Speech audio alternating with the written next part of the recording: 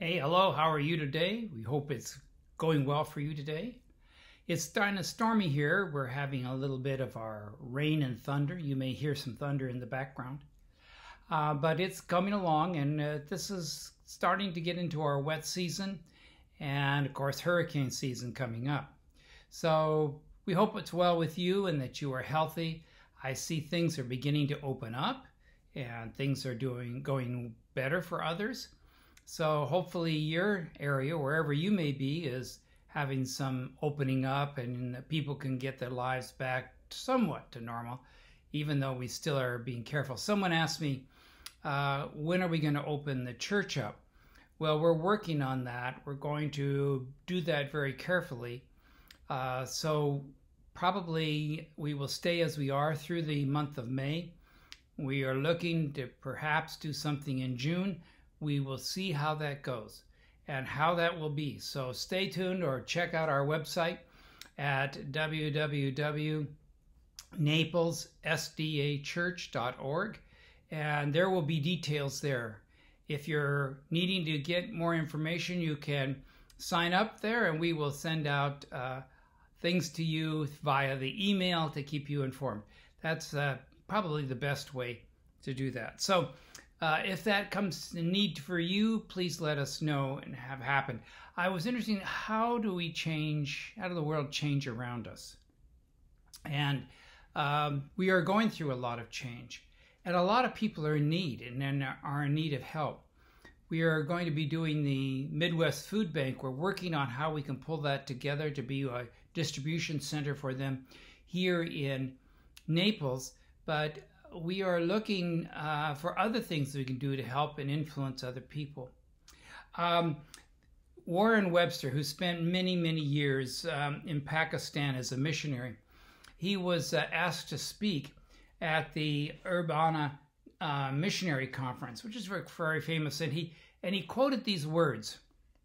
And he said, "If I had my life to do over again, I would live it to change the lives of people. Because you have not changed anything until you change the lives of people." That's true. That's true. You have not changed anything until you've changed the lives of people. And that is the most. That's why we have our ministries going here, because we want people's lives to be changed and to be different. And perhaps you are needing to do that. There's a Bible 101 with Bill, I do.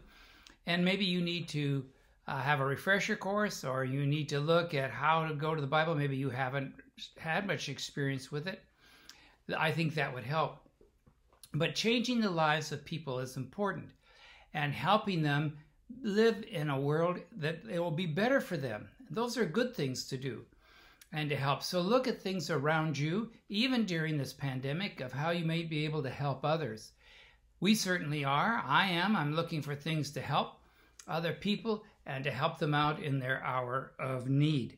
I also wanted to share this passage of scripture with you because we're in troubled times. And the Psalms talk a lot about the Lord being our refuge, a place where we can be a refuge. But this is unique. For it says, "The Lord is my refuge." I'm in Psalm 91, verse 9. "The Lord is my refuge, and you make the Most High your dwelling. No harm will overtake you. No disaster will come to your tent. For he will command his angels concerning you, to guard you in all your ways." And I was thinking, yes, the Lord, we're going times of stress, times of issue, that the Lord will take care of us. No matter what the results are, the Lord will take care of us. He will send his angels to protect us and to be with us. And I draw encouragement from that. I hope you do as well.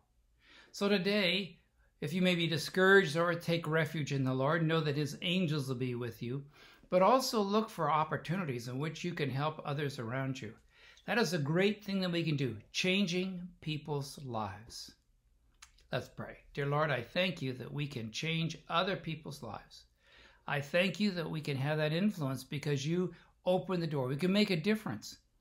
And it is making a difference in other people's lives that brings us great joy and happiness.